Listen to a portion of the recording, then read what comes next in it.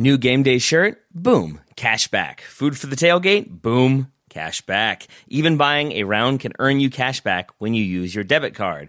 And yes, I said debit card. With Discover Cashback Debit, everyone can earn cash back on everyday purchases. Look, in sports, it's hard to predict who is taking the win, but you know what's guaranteed to win? Discover Cashback Debit. Oh, and did I mention there are no fees, period? I'm telling you, this one, it's a real game changer. Check out transaction eligibility and terms at discover.com/cashbackdebit. Discover Bank, member FDIC.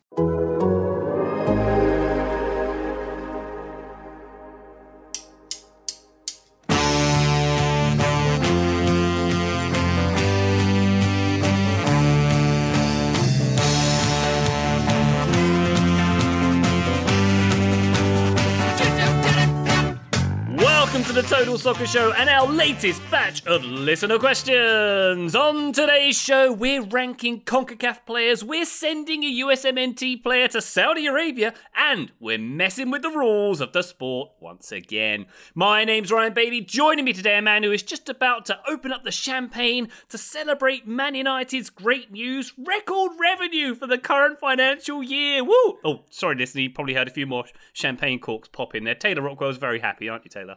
Oh, so happy, and not at all paying attention to the $700 million in debt that was also announced at the same time. Doing great. Record debt, but also record profits. That's what you want when you're selling a club. I love it. Don't worry about the debt. Have your glass half full, not half empty, Tay-Tay. That's what I say. We'll all stand around that financial report with a cigar and admire it like a newborn baby. That's what we'll do. Yes, yeah? and then also look at all the signings they aren't making and are failing to secure and just be like, this is it. This is great. We are doing it. I can't wait to finish 7th.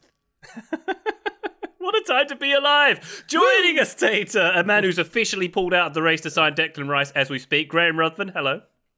I don't have a spare £105 million lying around, Ryan Bailey. That is the going price for a Declan Rice, apparently. Didn't realise that would rhyme. Stealing your thunder a little bit there, Ryan, with a rhyming intro. Yeah, I can't believe Declan Rice is a £100 million player. Good player. I'm unsure. Graham, do you buy into the idea that Man City are just artificially inflating the price? Yeah, a little bit. Just to bother Arsenal? Okay, cool.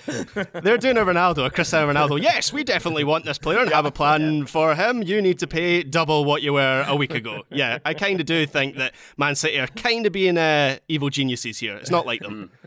Well, listener doesn't know that TSS actually bid $100 million last week to make this rumour stop and to make the saga end, but we may have played our part in doing that as well, so apologies to everyone involved, particularly Arsenal Football Club. Rounding out our pack for this listener questions, a man who's looking forward to Gold Cup action at Cat Food Stadium and at the world's greatest city, Charlotte, North Carolina, Joseph Lowry, who just told us before we recorded he's a big fan of a big clanging noise. Hello, Joe. Ryan, who doesn't like a big clang? Like I said it before we started, I don't know who's like anti-clang. If you want to have a popular take, like I'm not trying to come in sizzling. If you just want something that's like going to get everybody on your side, I think everybody's pro big clang. It's not controversial. Yeah. I do know that Our Context TSS on our Discord now has its first entry for this episode, Joe. Thank you very much. Yeah, no problem.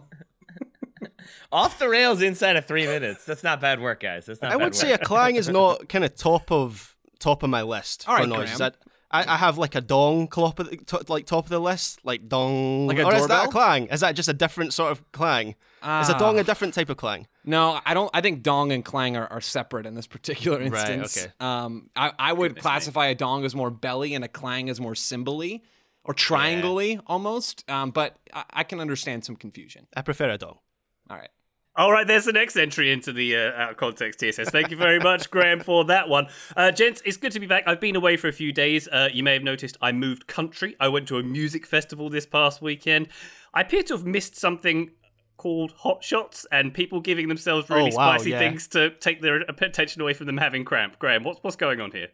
So I've ordered you some, Ryan. They should arrive to your house sometime today or tomorrow. Yeah, for anyone who hasn't seen this, and I hadn't seen this until I was briefed by the TSS Discord on this, it seems like something that is particularly popular in the NWSL, where players who are cramping will take a shot of, I believe, something that is incredibly spicy that aggravates the nerves in the mouth, and then the body, the brain, basically stops paying attention to the cramp because the thing in the mouth is so it's so horrible. So The human that's a body's thing, so apparently. stupid. The human body's so stupid. I sprained my ankle, so I stabbed myself. Yeah. Now I feel better. Whoa, Like look over here. It was Just eat a spicy. banana. Just eat a banana. It's fine.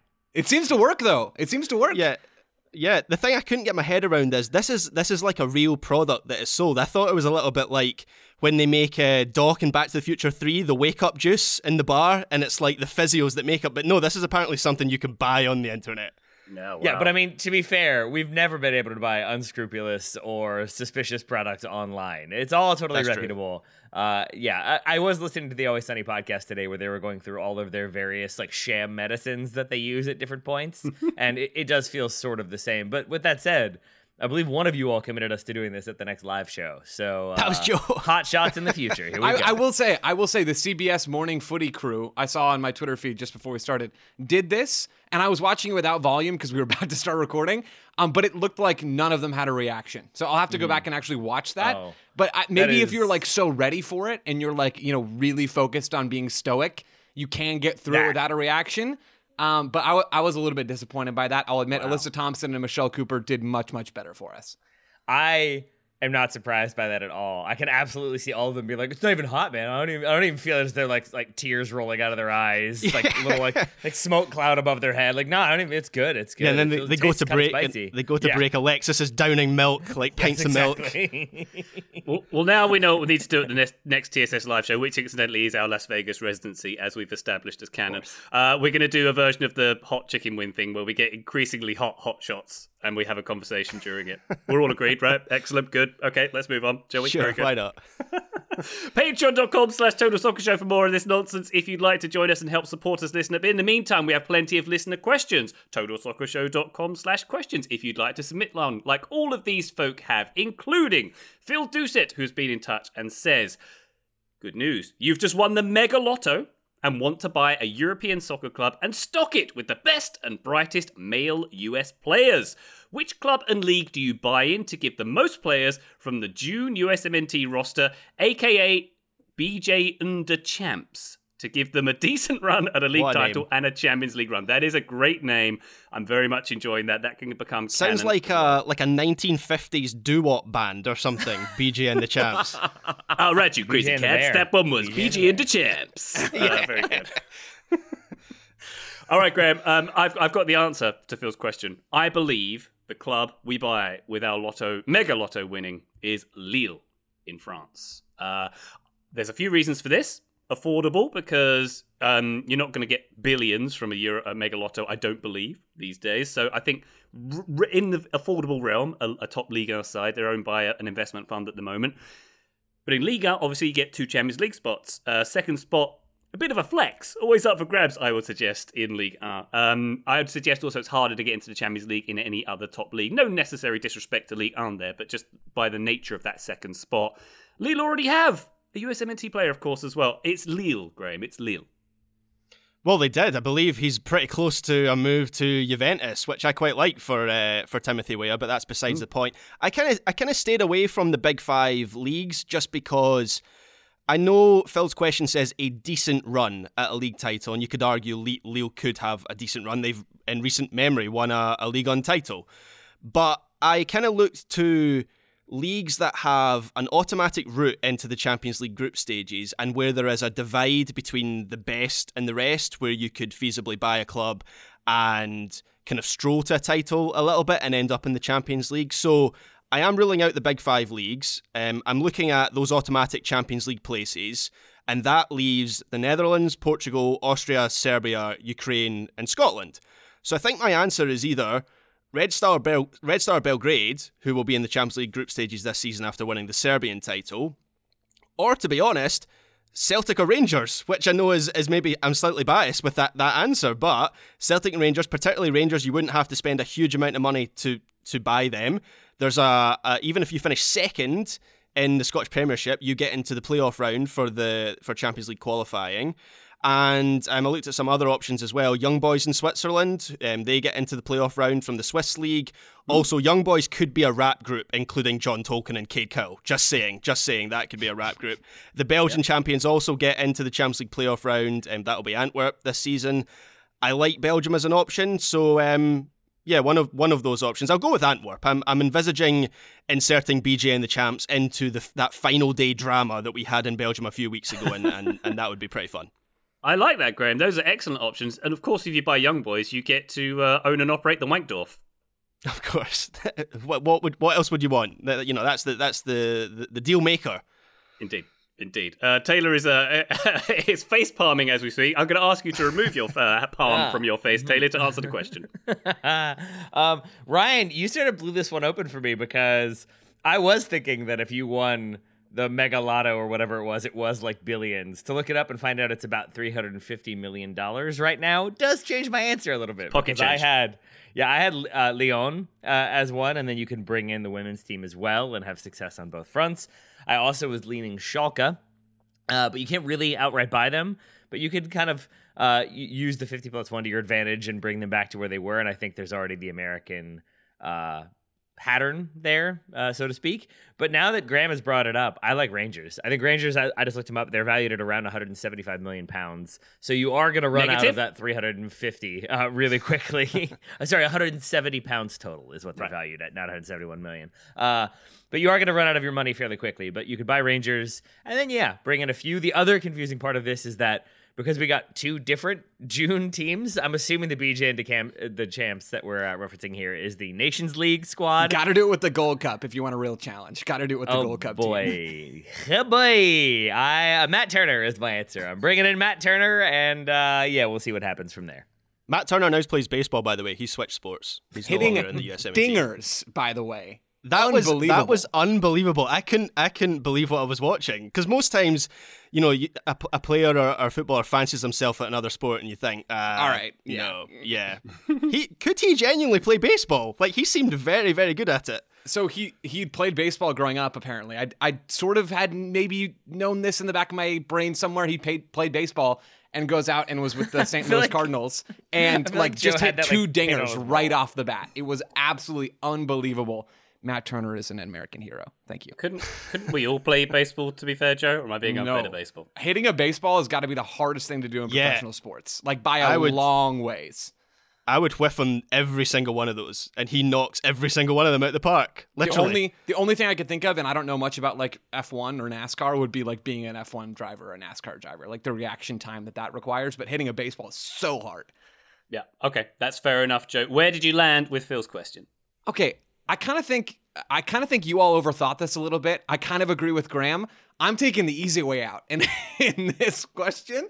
I will be going to San Marino to purchase. I've just lost the name of my team. The whole country. I'll be going to purchase Societa Sportiva Cosmos, a club in San Marino named after the New York Cosmos, according to Wikipedia, which is just fantastic. Wow. They will welcome their new American overlords. They finished second in the league in San Marino last year. If you finish top of the league in San Marino, champions. If you finish top, you go to like the start of the qualification. Well, I don't want to make it too easy, guys. You go to the start of the Champions League qualification rounds. I'm not concerned about the knockout rounds. I think we're going to see this U.S. team Cosmos group get it done. And then we're going to walk the league. I feel like this is the hack right here, folks. Yeah, but you've got about 20 rounds of Champions League qualifying to get through. Graham, if we've learned one thing about the U.S., it's that they thrive in knockout. Oh, wait. No, that's not. Darn. Wow. Joe, there was middle ground you could have gone with. I legitimately had Red Star Belgrade in my notes at first, and then I just deleted it and looked for something more obscure. And that's why I ended up in San Marino. It's going to be nice there. I think we're going to have a good time. It's a nice enough place, Joe, but it's about the size of a postage stamp as well, so I'm not sure how they're all going to fit in it.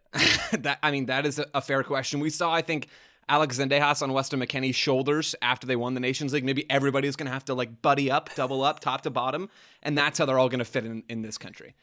Excellent. Before all right. looking it up, could any of you pointed to where San Marino was? Yes, I've been there. It's in Italy. It's in Italy? Yeah, it's like it might even be landlocked. It's in the northeast of Italy. East, yeah. I've actually been there. I've had the stamp in my passport, which is the one thing you can do in San Marino. Hey, aside from qualify for the Champions League and watching the Cosmos Americans play, yeah, of course, Ryan. All right, I wonder how much the second biggest team in San Marino, Kostya, and whether you get changed from a 50. I'm not sure. We'll have to find out. Maybe we'll look into that one. But in the meantime, Phil, thank you very much. An excellent question to kick things off. Let's go to Joey Jadlowski. Hello, Joey. Recently on the podcast, the aforementioned Joseph Lowry made mention of the fact that Vlatko's team struggles to create chances in attack. This has also been one of the biggest criticisms of Greg Berhalter as well. How would you compare and contrast these teams' inability to create chances, particularly against lower quality opposition? Is the underlying cause the same, or are there different underlying problems with similar outcomes? Joe, floor is yours. Joey, this is the greatest question in the history of questions. I love it so much. Taylor, Ryan, and Graham don't like it at all. It doesn't matter. I'm here for it. Okay, so I think the underlying causes are very different behind why at times the U.S. men's national team and the U.S. women's national team struggle to create chances, especially against low blocks. That's what I would categorize as a major issue for both of these teams. But to be honest, that's just an issue for everybody. Like, breaking down a low block is absolutely the hardest thing to do in soccer. Not as hard as hitting a home run, but it is a hard thing to do in soccer. For the men's national team, the biggest thing that holds them back from creating chances with possession, in my view at least, and people can disagree, is that they don't have great players. They have good players, but without the absolute best, most skilled players in the world, using the ball to break down a team is really hard. Like, Manchester City can do that because they have the absolute best players in the world, but even they don't do it perfectly, right? I think that shows how hard it is to do that kind of thing. Now, as a quick sidebar, I don't think the way the U.S. has chosen on the men's side to play is a bad idea necessarily, because there are benefits to keeping the ball, like defensive benefits. If you have it, the other team can't score, all that stuff. I think that makes sense, and we are seeing them get better at the possession stuff before our eyes. But that doesn't really change the fact that creating chances without the best of the best is just really stinking hard. So that's the men's national team. The women's national team, the underlying cause behind some of their attacking issues, in my opinion, is that they seem to lack ideas in the final third, like to consistently create chances. They don't lack talent. I mean, maybe they lack like an Alexia Putellas, who's just this perfect on-ball kind of presence who can control everything, find a through ball. Maybe they don't quite have that kind of player, but they have players that can do the job, right? I mean, Rose Lavelle is fantastic on the ball. Ashley Sanchez, Savannah DeMello, Lindsey Horan can play a pass. Like, they have the talent to do this stuff in midfield and certainly in the attack as well. But they lack ideas, which I have always sort of tracked back when watching this team play at the Olympics and watching them fail there, Taylor, with you and Jordan. Like, and all throughout Vlatko's tenure, really, you can look and sort of see this team just doesn't have clear vision in the final third. And I sort of trace that blame back, at least partially, to Vlatko and the coaching staff for not preparing them very well. So yeah, similar outcomes, like similar outcome in that they end up crossing a lot, which is kind of the natural fallback. If you can't figure out a way through, you'll just go around or you'll go over. They tend to cross a lot. The women's national team tends to be a bit more direct, and the men's national team kind of gets sluggish on the ball when Pulisic or Reina or whoever take 8 touches instead of 3. Like, maybe those things are sort of slightly different, but the outcome is basically the same. They end up not creating, but I think the cause is coaching versus lack of talent for the most part, even though there are some other causes along the way. I think those are the main things that drive these issues. I think Joe has pretty much hit the nail on the head. The only other thing I would add, which is more of an intangible and one that I'm going to guess Joe is less inclined to go with, is just the idea that the U.S. women have won a lot, and have won a lot not having to really play a team-wide style of play. I think so often they've been able to get by on individuals or individual combinations, but you don't really have, I can't really think of a time, maybe this is my ignorance showing, but I can't think of a time when it was like, oh, this is clearly the way they're trying to play. They're trying to attack through here and then spread it wide and then do this and then do that and have the passing moves and interchange of positions. It feels like so often they've been able to rely on individual performers to make things happen in those big moments, or sometimes on set pieces that's also gone to their advantage. But I don't think they've had to necessarily evolve as yet, which is a crazy thing to say about a team that has won 2 World Cups running. And that's not really even necessarily a criticism. I think of it as like when you have the best and brightest, you can sort of get by with playing the best and brightest. But I think as teams evolve themselves and catch up on the talent level, but then also catch up on the tactical level or surpass the U.S. on the tactical level, that's where I think you start to see some of the shortcomings. And that's why I think this World Cup will be really fascinating, because it does seem like it's sort of the U.S. having a lot of talent and a little bit of that attacking identity going up against teams, maybe not until the semifinals, but going up against teams that I think are more likely to have a sort of sustained identity and pattern of play. And I think that's where it could be a bigger challenge. On the men's side, I think it is pretty much entirely just that the overall consistent lack of quality from position to position. Every time we think we have the center back situation sorted, now we have no left backs. Oh, now we've got a left back, but now we have no number 9s. I think you always have areas of deficiency on the U.S. men's side, and that allows them to basically, or that goes hand in hand with them being more defensive and being better at playing on the break, going up against more defensive teams. I think that's where they do tend to struggle, as Joe said. So I think there's a few other things in there, but largely, Joe, as always, pretty on the nail. Yeah, and I'm glad Joe mentioned just how difficult it is to break down a low block and how difficult it is to find those players. Because even if you look at the elite level, I mean, if we're looking on the men's side, go through the big 6 Premier League teams right now. How many of those teams have truly world-class deep-lying playmakers? And these teams have all the money in the world, and they still struggle to find those sort of players. So we've spoken a number of times about how difficult it is to find a number 9, but equally I'd say deep-lying playmakers who can play through low blocks, or at least help play through low blocks, they are unicorns as well. And on that note, I think it was one of the TIFO guys, maybe a month or so ago on Twitter, was saying, like, we always use this idea of, oh, that coach struggles against the low block. That coach struggles with conveying ideas of how to break down a low block. And the question was, who does do that well? Right. Who is the coach that you point to as like, yep, that guy knows how to beat a low block? And the answer is no one, because it's really hard to do, and there are varying ways to do it. But if you have one identifiable way, the low block is going to adjust to nullify that, and then that one identifiable way doesn't really work anymore. So that is, to some extent, a cliche. I think that's an easy way to basically say they're playing against a really defensive team and they're struggling to create much. So they're struggling against a low block, and we can move on. Yeah, and I know this isn't what you're saying, Taylor, because I think that's a great point, but I just want to clarify.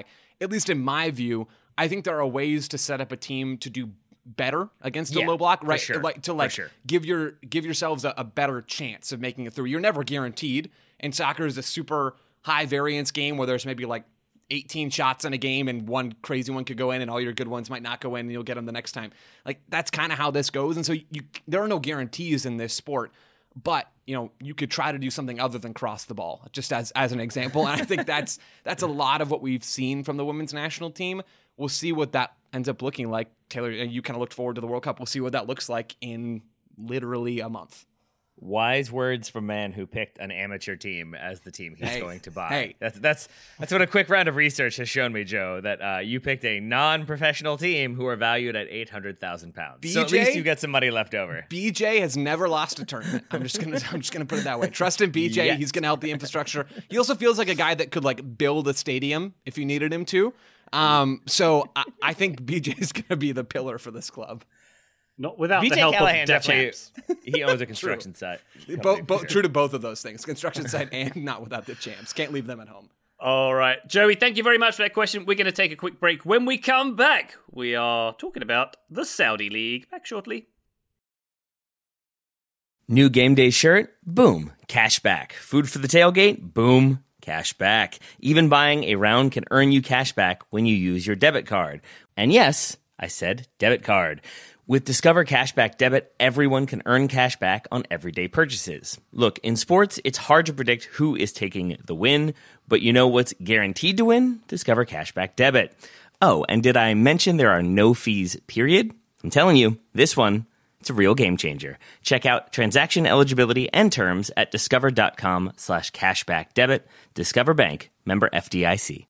Did you know that even if you have a 401k for retirement, you can still have an IRA? Robinhood has the only IRA that gives you a 3% boost on every dollar you contribute when you subscribe to Robinhood Gold. But get this, now through April 30th, Robinhood is even boosting every single dollar you transfer in from another retirement account with a 3% match. That's right, no cap on the 3% match. Robinhood Gold gets you the most for your retirement thanks to their IRA with a 3% match. This offer is good through April 30th. Get started at Robinhood.com/boost. Subscription fees apply.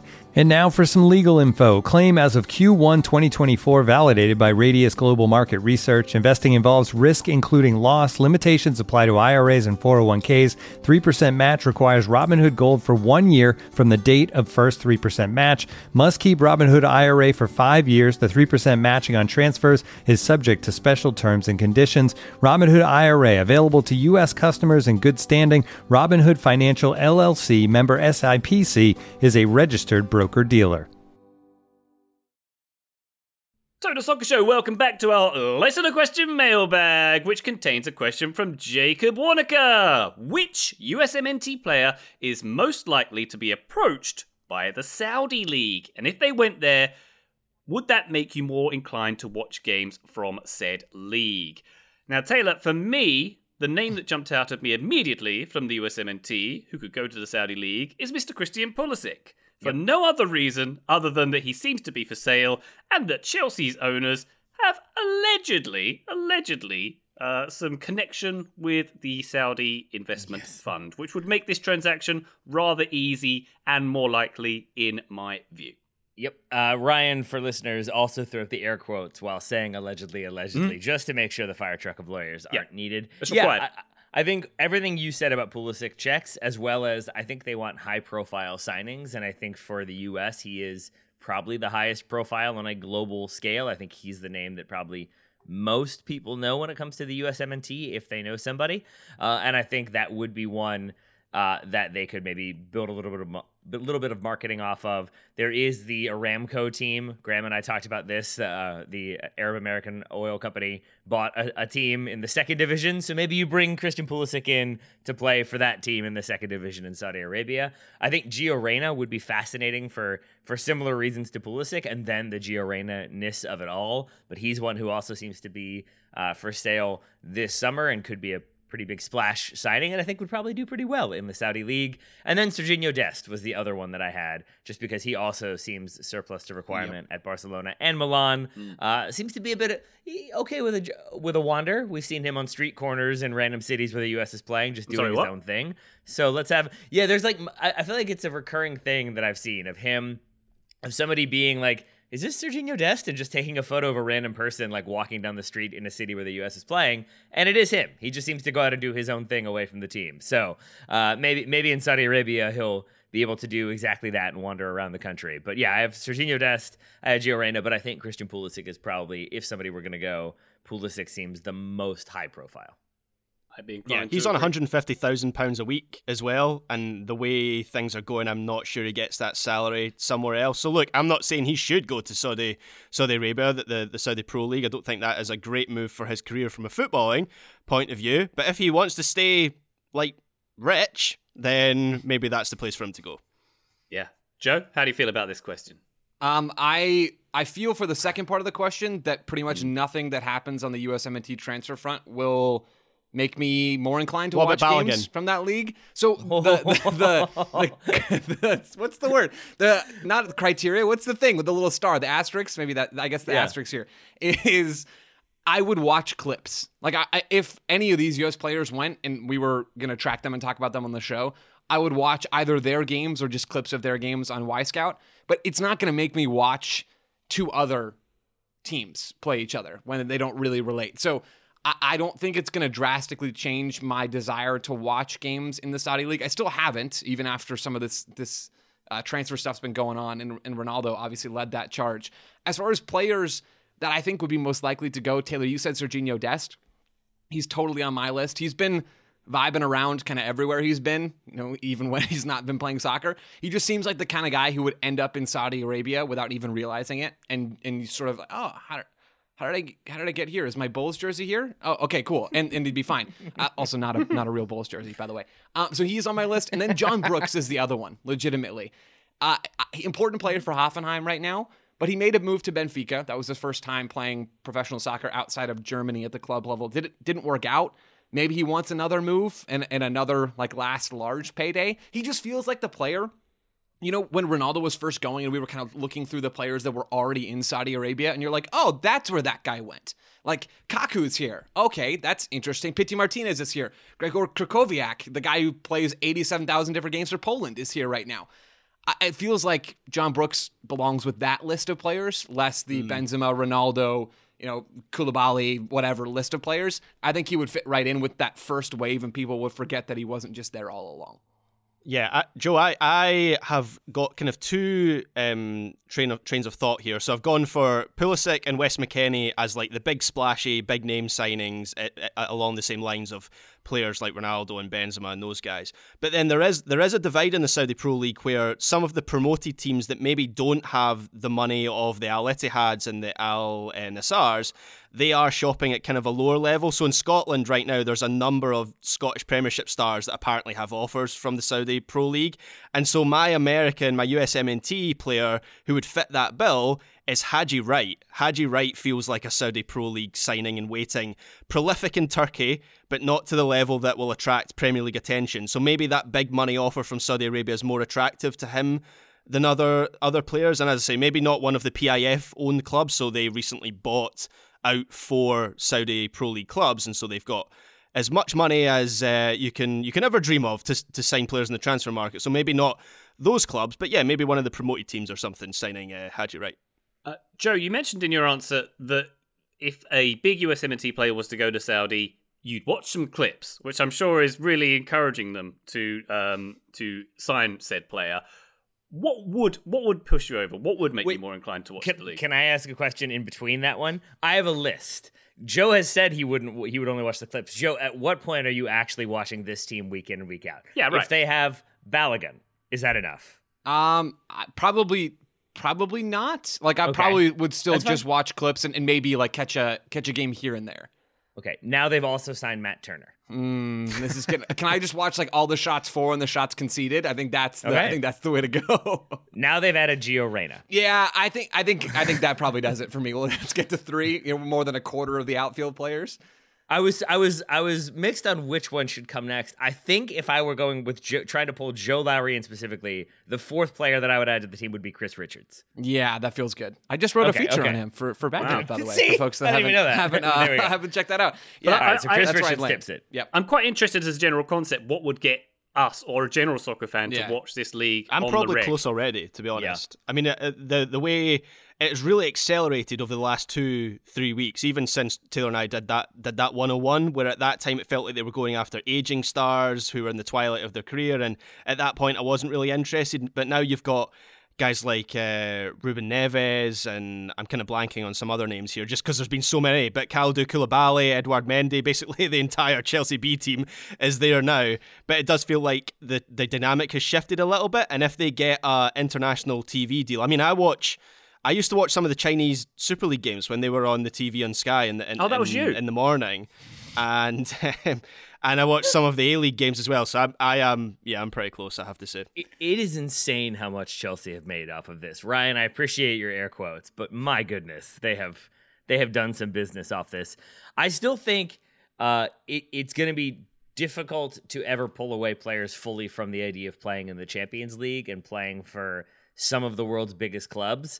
But Graham, I'm with you. I wouldn't want to watch it. I have many issues with Saudi Arabia that we've talked about on the show. But still, when you look at the players they are bringing in, and I think the players that they'll continue to bring in, maybe I'm just buying into the hype. I do feel like this is a fairly seismic change in the global soccer landscape in a way that I never felt about China, for example. That always felt sort of flash in the pan, sort of at the bequest of Xi. They go out and bring in these players and buy clubs, and then they change the policy, and now never mind, we're not doing that anymore. It seems like Saudi Arabia could do that, but this does feel like part of a much larger, broader plan. And I think they will continue to have a lot of appeal to some players around the world. So I think we're going to continue to see big players moving there. And at a certain point, I think out of curiosity, it will start to get clicks. It will start to get some interest. I don't know if it will have the staying power, but I also wonder if maybe we're meant to be the target audience versus Africa, the Middle East, maybe parts of Asia. I think there's a pretty large interest in having a Muslim country having one of the dominant leagues or a dominant league with a ton of big name players. I think there will be broad appeal for a good long while. Yeah, Romano was reporting yesterday that Marco Verratti is the player, one of the players that they're going after. He has an offer and he's considering it. While the Chinese Super League made waves and they signed Oscar and Hulk, they were never going after, or if they were going after, they were failing to sign like best in position players. Like Marco Verratti is probably a top 10 central midfielder right now in European football. That feels, as you use the word seismic there, Taylor, that's the word I would use as well. All right. Jacob, thank you very much for that question indeed. We're going to go now to Ira Jersey, who says, my son Isaac and I discussed the top 5 players currently in CONCACAF recently. Isaac has been listening to this show since he was not but a wee youngster, and he is now, I believe, getting close to college, which is terrifying. We should apologize for that. Yeah, exactly. Are you saying we played a part in his upbringing, Taylor? Is that what you're saying? Yeah, for sure. I'm sure Ira will love that. Ira, you're welcome for us claiming that one. Graham did all of the bad stuff. Okay. Ira continues that his son suggested Keylor Navas would be on that list of the top 5 players currently in CONCACAF. Although this is a difficult assignment because of the differences in positions, who would be on your respective top 5 lists, and would Navas be among them? So we're going to go around the horn and get your top 5 players currently in CONCACAF. Taylor Rockwell, I nominate you as tribute to go first. I am very uncomfortable with my answer to this Same. question because I have so many Americans on this list. Oh, wow. And Yep, here we don't go. know if that's recency bias. I don't have Keylor Navas on there anymore. That might just be because we haven't seen him in so long because nobody values him properly, and maybe he could spring one on us. But I think he is getting up there in age. Still probably one of the best goalkeepers in CONCACAF, but I'm not even sure he's the best goalkeeper, so that's a bit of a shout. So I don't have him in my top 5. I think Alphonso Davies is number 1 on that list. I feel like Joe has said similar things recently. I think for Mexico, Edson Alvarez is somebody that I always rate and think is a very important player to them, can do a number of things.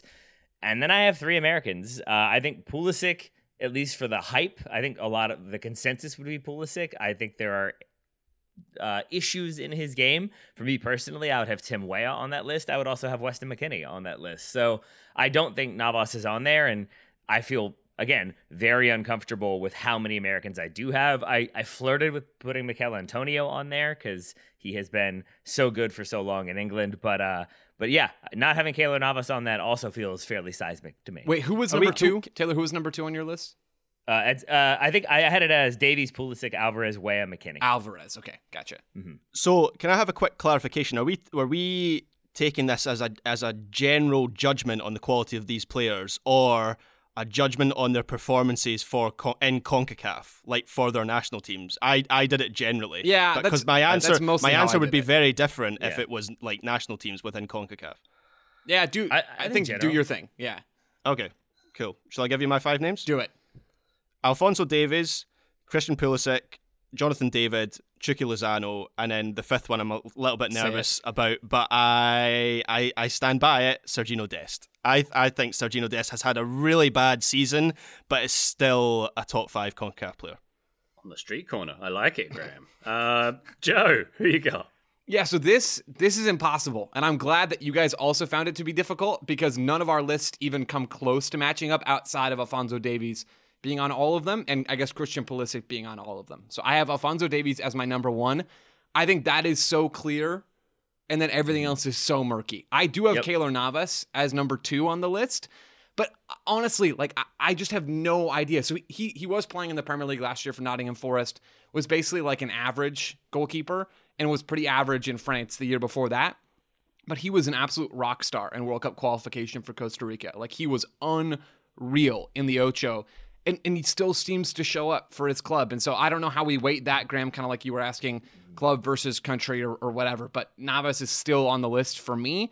And then I've got Christian Pulisic in the 3rd spot, Jonathan David in the 4th spot, and Folarin Balogun in the 5th spot. I don't know, man. It could be McKennie or Musa or Adams or Reyna. Like, I'm not even sure Christian Pulisic is the U.S.'s best player, like let alone the 3rd best player in CONCACAF. Maybe Chucky Lozano or Edson Alvarez belong on here. I think that maybe Santiago Jimenez is going to make a strong run this season. Like, it's just so murky once you get past Alphonso Davies. But a lot of quality nonetheless. I also thought about Antonio, but I don't think he scored quite enough when I looked at some of the numbers. And yeah, this is hard, man. This is really, really hard. One prediction I have, Taylor, you already had him in your top 5, but I reckon 12 months from now, all of us will have Edson Alvarez on our list. He's on the brink of signing for Dortmund, I believe, from Ajax, and I just think us watching more of him in the Bundesliga, coupled with a higher platform, we'll see his quality over the next 12 months. Yeah, agree with that entirely, Graham. And then I think the same of Tim Weah. I felt this way for like a couple of years now, that I think he has the most potential to be our first true global superstar from a USMNT perspective. I think he has all the intangibles, obviously has the name recognition, but is backing it up in the way he has developed in his career and now the move he might make to Juve. I feel like he is going to be on this list for a good long while. I think the same of Edson Alvarez. And Joe, to be honest, you may have swayed me back into Keylor Navas being like 5th or 6th now, because I forgot how many times he stood on his head in the Ocho. And that is a big part of it. I also genuinely forgot that he played at Nottingham Forest last year, so that might be goldfish brain. So thank you for that reminder too. But man, it is tricky once you get past basically Alphonso Davies at your number 1. Yep. Played and survived, Tater. Played and survived, we shall say. It's a difficult question because obviously it's hard to empirically compare, say, a goalkeeper to a midfielder or something like that. But Taylor, what does it say that any goalkeeper is in the top 5 players of any given federation? Does that speak to quality in any way, or is it just because he's a darn good goalkeeper? Well, it's just because he's played it for like Real Madrid and PSG, and right. That would be my. Maybe that's different for Joe and Taylor, who have seen more of him for Costa Rica, but when I think of Keylor Navas, I think of him playing in the club game. That's where my judgment is drawn from, rather than all I'm hearing is Ryan hates goalkeepers. No, that's it. My disparagement wasn't disparagement. That might be a made-up word. It's not of CONCACAF. It's of goalkeepers, I suppose. I find it hard to compare their skill to an outfield player, and I don't mean disrespect to goalkeepers, but it's just so hard to. Yeah. But also, you all are human garbage. You do. Yeah. That's that too. Yeah. Ryan, we're teasing you, justifiably so, because bad take, but also because I do know what you mean, though, that like, because I wanted to say, like, would you make that same statement of, and then there is that pause, like, my guess would be like peak Manuel Neuer is probably one of the 5 most important best players in Europe, but even there, it is a tricky one with goalkeepers because they can be lights out and be the best at their position, and then you still look at all the other skill players on the team and think, is Manuel Neuer better than Thomas Muller? It gets tricky pretty quickly. But with Keylor Navas, I think because he has been an institution for a Costa Rica team that has been so good in so many different ways, but then has had the club career he's had.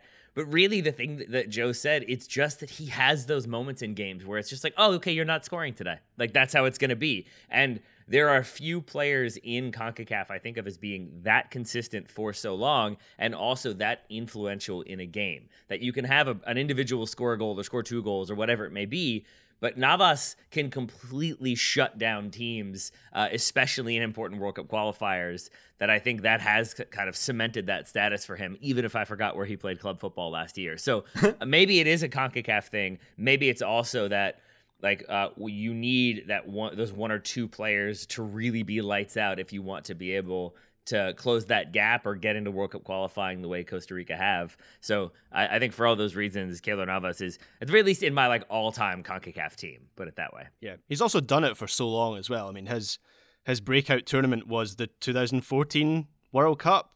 Even before then, he'd been very good for Levante, but that was when everyone, in a global sense, became aware of him, and that was 9 years ago. And he's still on. I know he was on loan at Nottingham Forest, but he's still on the books of one of the biggest clubs in Europe, in PSG. There we go. Fair enough. All right, thank you very much, Ira, as always, for your question. Let's take a quick break. When we come back, we're changing the rules. Or are we? Back shortly. Today's episode is brought to you by our friends at Shopify, who would like to remind you that not everyone can be Erling Haaland or Harry Kane. I would say only Erling Haaland and Harry Kane can be Erling Haaland and Harry Kane. But more to the point, not everyone can score the number of goals that those two score. Not everyone can set the goal-scoring record. Sometimes you've got to be the teammate. Sometimes you've got to be the assists person. You've got to be Kieran Trippier or Kevin De Bruyne. You got to spread the ball around. You got to help facilitate that attacking play and those goals to help get the results you want. Because you need that perfect teammate. And when you need a perfect teammate when it comes to growing your business, Shopify has you covered. Shopify is the global commerce platform that helps you sell at every stage of your business, from the launch your online shop stage to the first real-life store stage, all the way to the did we just hit a million orders stage. That feels like a good stage to be at. Shopify is there to help you grow along the way. How do they do that? Well, Shopify helps you turn browsers into buyers with the internet's best converting checkout, up to 36% better compared to other leading commerce platforms. And you can sell more with less effort thanks to Shopify Magic, your AI-powered all-star. So you don't have somebody kind of following you around the online store just saying, can I help you, can I help you, can I help you? Nobody needs that in real life or online, but Shopify's AI gets the job done. And that is a very unique aspect of Shopify, that no matter how big your business is, and that's something I really appreciate, you can be a podcast just starting up, a podcast that's been here for a while, or a business that actually makes money. Either way, Shopify is going to help you because that's what they are all about. Sign up for just $1 per month trial period at shopify.com/TSS, all lowercase. One more time, go to shopify.com/TSS now to grow your business no matter what stage you're in. Shopify.com/TSS.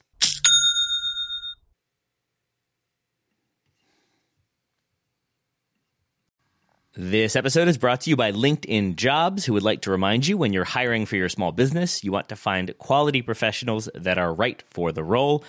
You don't want to end up with Ryan, Graham, and Joe. Just kidding. Just kidding. Very much just kidding, because I was very fortunate to have the three of them all join the show, and I had existing relationships with all three of them that allowed me to know that they could handle the amount of work that would be required, that they could be diligent in their tasks and be very effective on mic, and all three of them are.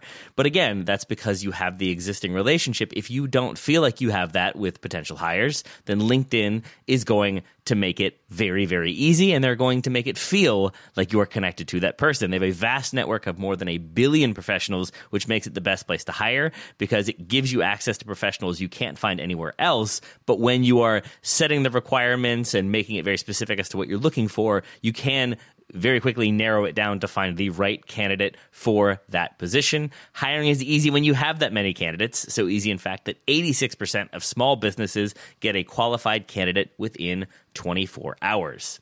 And LinkedIn is constantly finding ways to make the process easier. They even just launched a feature that helps you write job descriptions, making the process even easier and quicker. 2.5 million small businesses use LinkedIn for hiring, and you can too. Post your job for free at linkedin.com/TSS. That's linkedin.com/TSS to post your job for free. Terms and conditions do apply. Thank you very much to LinkedIn for sponsoring today's episode. Welcome back to the Total Soccer Show and our listener questions. We have on here, it's coming from Stu from the Discord. Stu from the Discord. Graham, why isn't it Discord Stu? That would make more sense. Right? Because Discord Stu doesn't advertise, right? Hey! Excellent. Very excellent. Good. Discord Stu says... By the way, listeners, Joe blankface on that one, just so you know. Joe, just watch it. Honestly, just sit down. What am I even supposed to be watching? I don't even know what's going on right now. If you need to be told, you don't deserve to know. It's Family Guy. It's got to be Family Guy. It is not. The other one. All right, yeah, cool. Let's move on. Discord Stu says, you can choose Pep or Erling Haaland to improve a team of your choice. Who do you pick? So, Joe, I'll come to you first. You've got to pick. You've got to pick either Pep or Erling Haaland and pick a team and tell me why they are improving them. Let's go. Okay, so I love this question as well. We've had a lot of really great questions on the show. This took me down some interesting mental pathways that I didn't expect to have happen on a Tuesday morning. So great question. I'm going to go with Erling Haaland for most cases and most teams, and I will pick a team in just a second. He obviously has a more direct impact on games than Pep because he's on the field and gets to touch the ball when it's in play. It's also clear that he fits more styles, like more teams and more players than Pep Guardiola. We've seen that with him playing for RB Salzburg, this super aggressive, direct team. We've seen him do a little bit more possession-y stuff with Borussia Dortmund, and then we've seen him lean all the way into playing in a team full of really high-level possession players from Manchester City, and he's had success in all of those places. So my teams, I'm going with Phoenix Rising, obviously, and the U.S. men's national team, both of them. I'm picking Erling Haaland. He's going to do the most damage and help improve the team more than Pep, who has Pep Guardiola in the past specifically talked about the fact that a lot of his success is due to having great players. Like Pep Guardiola can't play his way with a bunch of players. Like, if there were 11 me's out there on the field who can barely pass the ball, that's not going to cut it, right? And even 11 professional players who just aren't elite on the ball in tight spaces, it's not going to cut it for Pep Guardiola. So for Phoenix Rising, who have some good USL players, like they're not really going to have a lot of success playing Pep Guardiola ball. But I think they would have success finding Erling Haaland streaking it behind the back line, and the same thing kind of goes for the men's national team. For the women's national team, if I could pick like an incredible striker for the USWNT or any, maybe other coach, like if I could pick Pep or a really good striker, I will go for Pep, because like we talked about earlier, I think the talent is there. They're just missing like a really quality voice to be able to sort of get everybody rowing in the same direction all the time. I think Pep would be the right pick there, but I'll go Haaland for any team that's basically not already elite. All right. Is there not a difference in terms of what level we're talking about here? So, for instance, if it's like an elite level team, if you're saying to me, Manchester United, pick one, I'm picking Pep every single day of the week because of the talent level there. Whereas if I'm saying Sterling Albion, if I can pick one, I'm taking Erling Haaland, which is related to the stuff you were saying there, Joe. It's the same. Absolutely. You can kind of plug and play Haaland at any level and he will score goals. Whereas I think Pep at Sterling Albion would be an interesting experiment, but I'm not sure it would go very well, or certainly that he would find it very enjoyable. I think that's what Joe is getting at. And I would say, I love the idea of, like, if we could pick any team, like my nephew's U9 team, let's get Erling Haaland in there and see what happens. I think he's going to do just fine. Pep would be interesting. I enjoy this question as well, Joe. I went with Pep because... And I went down a long mental rabbit hole on this one. But basically, I think Haaland could be successful with a lot of clubs. I think he could also be a challenge. I don't think Dortmund truly figured out how best to use him. Injuries are a big part of that. But I think that there are limitations to his game. And I think there's for people who've seen season 3 of Ted Lasso, there's a Zava problem with Erling Haaland, that if you have him in your team, I think there's going to be a strong inclination to just get the ball to Haaland and he'll figure it out. And it sort of dilutes the talent of the team. And if the question is truly how do you improve a team of your choice, I think it'd be interesting to have Pep make a jump and manage the Richmond Kickers or manage the U.S. men's national team or manage an MLS team, because there are those limitations. I honestly think that's the thing we might see him do, is that thus far his career has been the biggest clubs and the expectation that he's going to win a treble, win the Champions League, win the title every single time. And I could see him wanting to manage a smaller club or a less successful club and see if those methods are still successful, because it's a way to challenge himself and to try to raise players from being okay to good, to raise players from being 17th in the table to 12th in the table. And so I think that would be an interesting experiment in, can he do that? Can he be less demanding and more developmental with players if he doesn't have, another 50 million pound left back ready to go when that other player is sort of surplus to requirement? I think it would be interesting to see what he could do. And so for me, that would make it Pep pretty much always, unless it's my nephew's U9 team, in which case Erling Haaland all the way.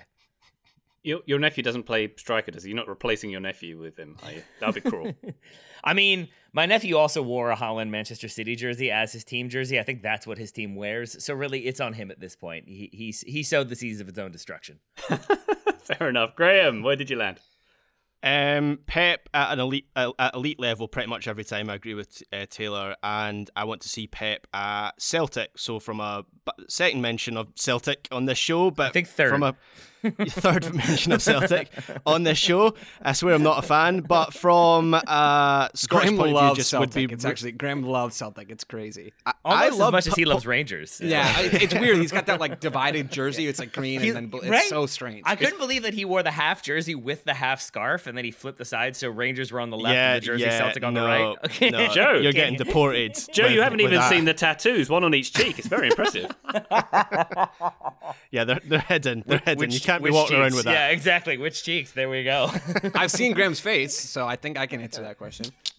Anyway, Pep to Celtic. Postecoglou's left behind some kind of pep ball things, and I'm with Taylor. I'd like to see, I don't think it'll ever happen, but I'd like to see Pep try and do a Mourinho Porto sort of thing, and Celtic would be similar if he could do that. I don't think it's likely. I don't know if he'll be able to pull it off, but I want to see what he would do at a club like Celtic. Do you all think this some of the questions have been combined in my head at this point?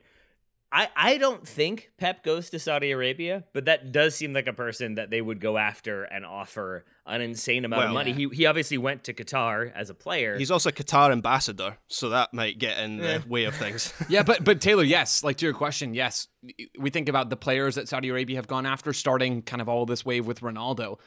I mean, Pep Guardiola is what, like the third biggest name in soccer? He's a top 5 biggest name in soccer. Forget player, coach, whatever. It's Messi, it's Ronaldo. Pep is right up in there along with Mbappe and Haaland and maybe still Jose Mourinho's in that like he's one of those guys. Man. So you think he would go then? Because I'm not sure. I don't know that he would go, but I think they would ask. Yeah. Okay. I'm also advocating he managed the Richmond Kickers and the USMNT and Phoenix Rising all at once. So I don't know which one of those has more of a reach. Well, there we go. My answer, by the way, is the team I would choose is England, and the person I always choose is Erling Haaland. I don't have to justify myself to any of you guys on that one, but Erling Haaland belongs to England. And already have Kane. Yeah, but think of Haaland. Maybe he should have been nicer to his dad, and then it wouldn't have been such an issue. Yeah. Touche. Touche. Don't break his dad's legs. Although that was an Irishman. That wasn't an Englishman. Yeah, to be fair. Thank you very much, Discord Stewart, for that one. One final question from Chip Rockets. That's a great handle. The TSS gang has once again been given an obscene amount of power over soccer rules. This time, instead of what rules you would change, what rule or rules would you like to make permanent for all of eternity? And there's bonus points for Taylor if he can recollect the Brooklyn 99, that's what I call it now, deep cut there. Is that Chip Rockets, Taylor? Is that a... It is. I didn't get that at first, and I kept rereading the question being like, does Jake say permanent for all eternity? I could not figure out what it was until, yes, Chip Rockets is Jake's roller skating sidekick when he poses as a BMX drug courier. Charles is the best. Charles Boyle is the best. I think I understood this question correctly. It's basically rules that exist now that we would make permanent for eternity rather than rules now that we would like to change, correct? Yes.